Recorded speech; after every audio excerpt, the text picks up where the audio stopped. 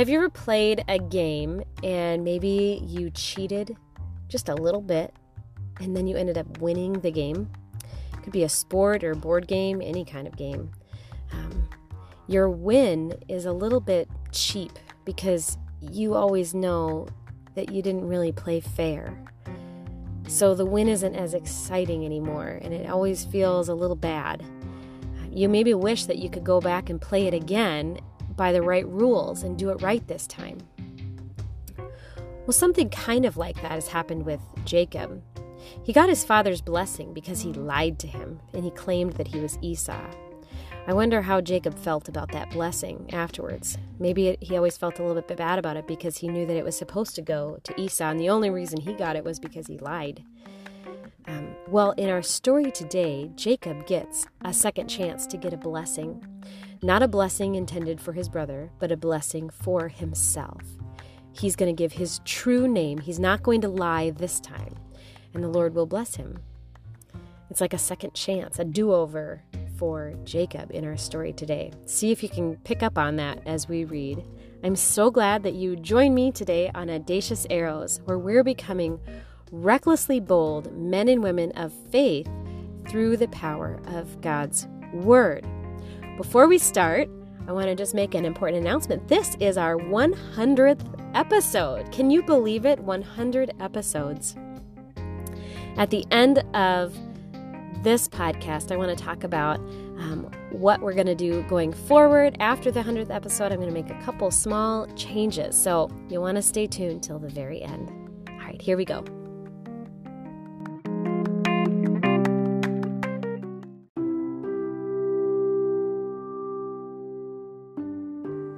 Well, we've been reading for some time about the life of Jacob in the book of Genesis. Jacob takes up quite a few chapters in the book of Genesis, which gives us a clue that he is a fairly important character. And he is a very important character in the Bible, as we will see later. To understand our reading today, it's important to remember some important events in the life of Jacob. So let's do that. Starting with his birth and his name. So Jacob was a twin. He had a twin brother named Esau. And Jacob's name literally means he grabs by the heel, or grabber. Later on, his name became known to mean deceiver. And we can understand why that meaning fits with his name. Because when we look at his life, he often grabbed at things or deceived people into giving him things.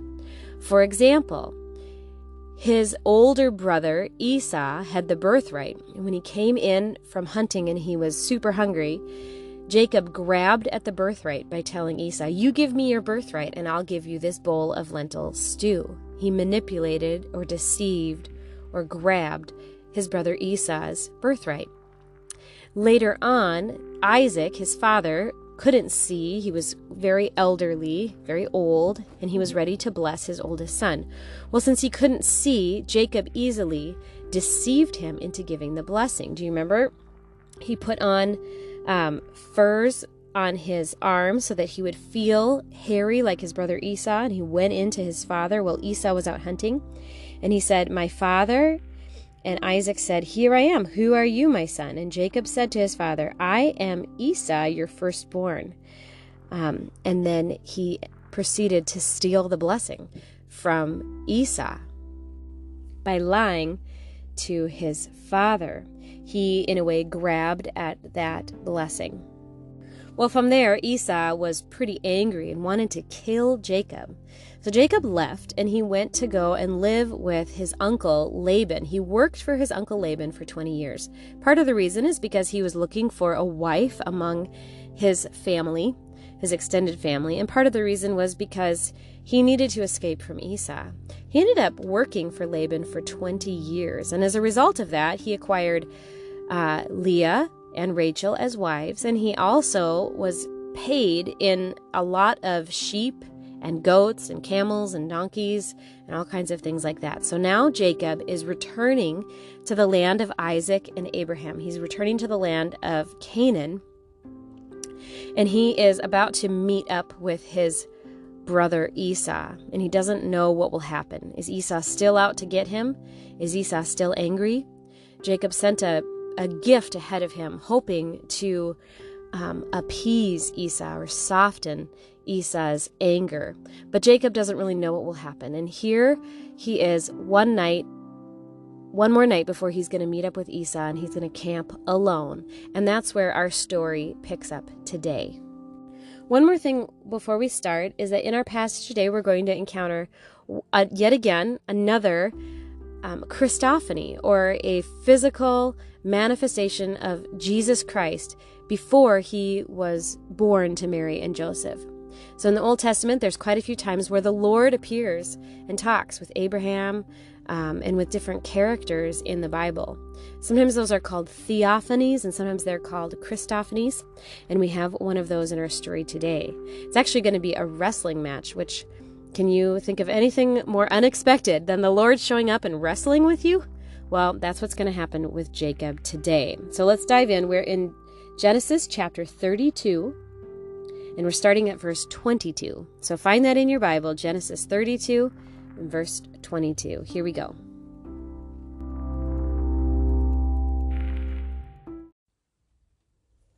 The same night he arose and took his 2 wives, his 2 female servants, and his 11 children, and crossed the ford of the Jabbok.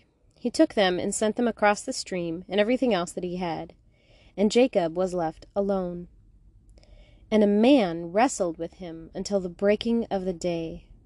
When the man saw that he did not prevail against Jacob, he touched his hip socket, and Jacob's hip was put out of joint as he wrestled with him. Then he said, "Let me go, for the day is broken." But Jacob said, "I will not let you go unless you bless me." And he said to him, "What is your name?" And he said, "Jacob." Then he said, "Your name shall no longer be called Jacob, but Israel. For you have striven with God and with men, and you have prevailed." Then Jacob asked him, "Please tell me your name." But he said, "Why is it that you ask my name?" And there he blessed him. So Jacob called the name of the place Peniel, saying, "For I have seen God face to face, and yet my life has been delivered." The sun rose upon him as he passed Penuel, limping because of his hip. Therefore to this day the people of Israel do not eat the sinew of the thigh that is on the hip socket, because he touched the socket of Jacob's hip on the sinew of the thigh.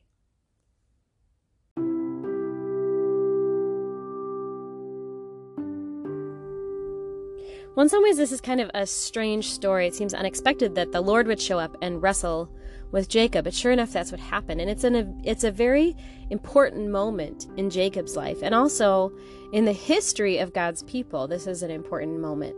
And there's a lot of layers of meaning to this story. So let's see if we can unpack some of it. In this short 15-minute podcast, we won't understand everything in this story this time around, but we'll understand some parts of it. So first of all, let's talk about assurance.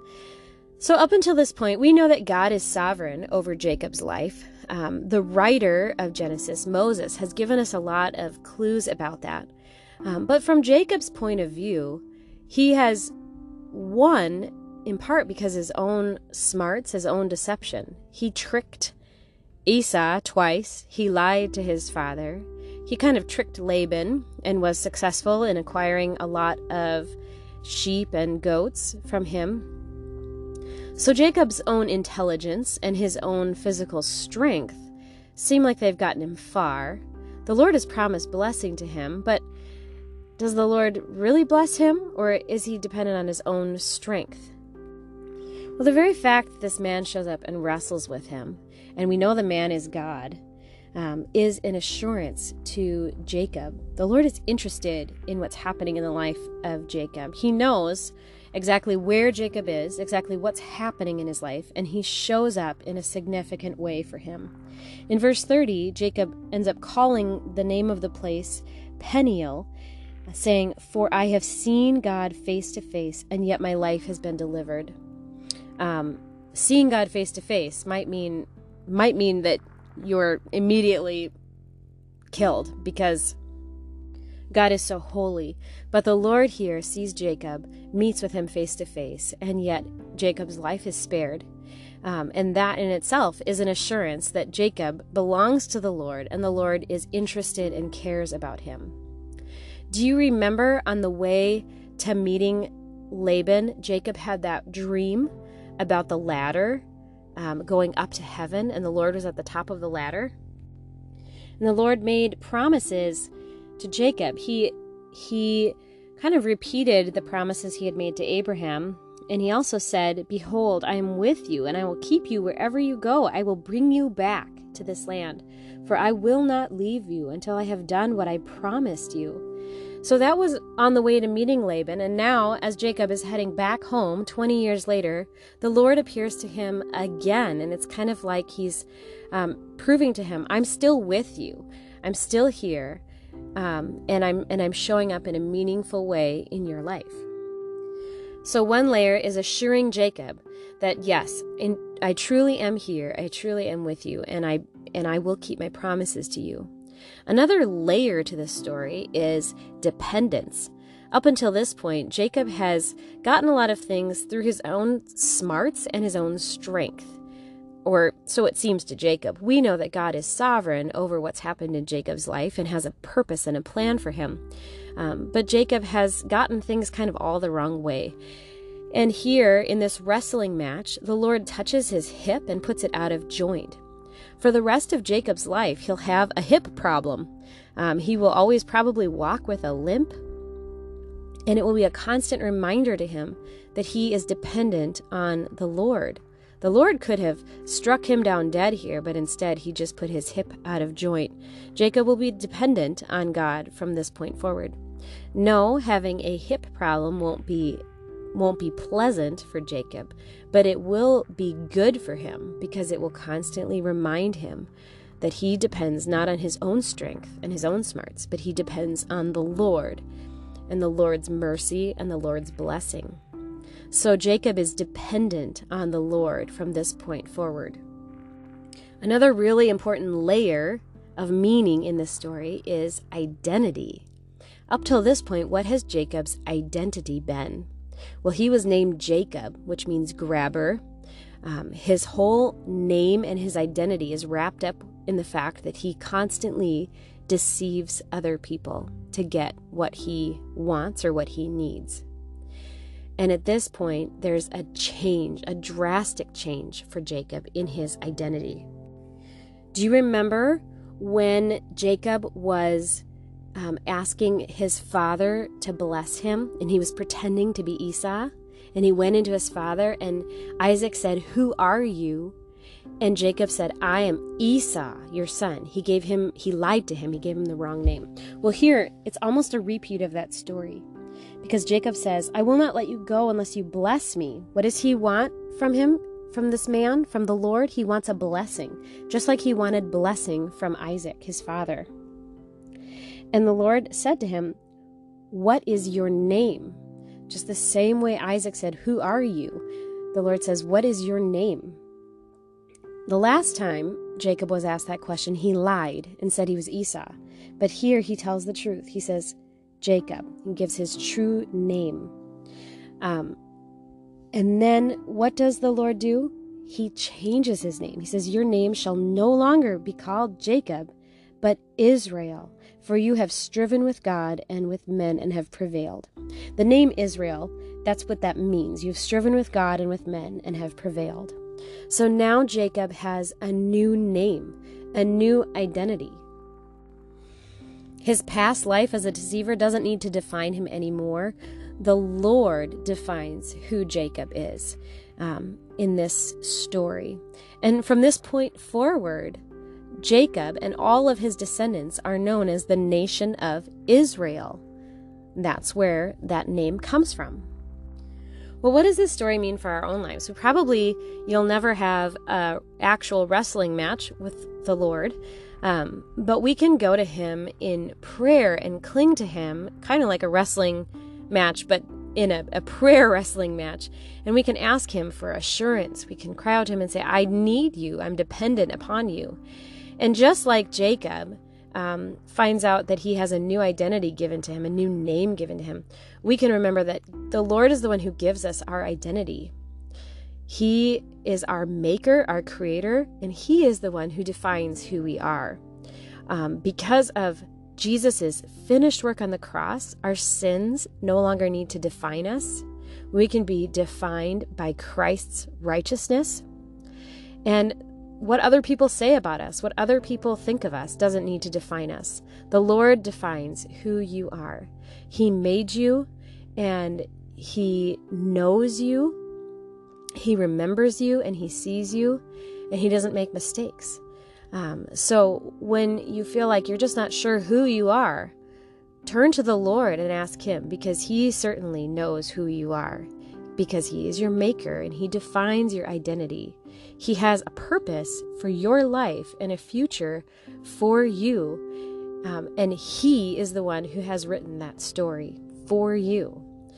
So that can be a great reassurance to us. All right, let's talk about our memory verse for this week. This is Romans 12, verses 9 and 10. It says, "Let love be genuine. Abhor what is evil. Hold fast to what is good. Love one another with brotherly affection. Outdo one another in showing honor."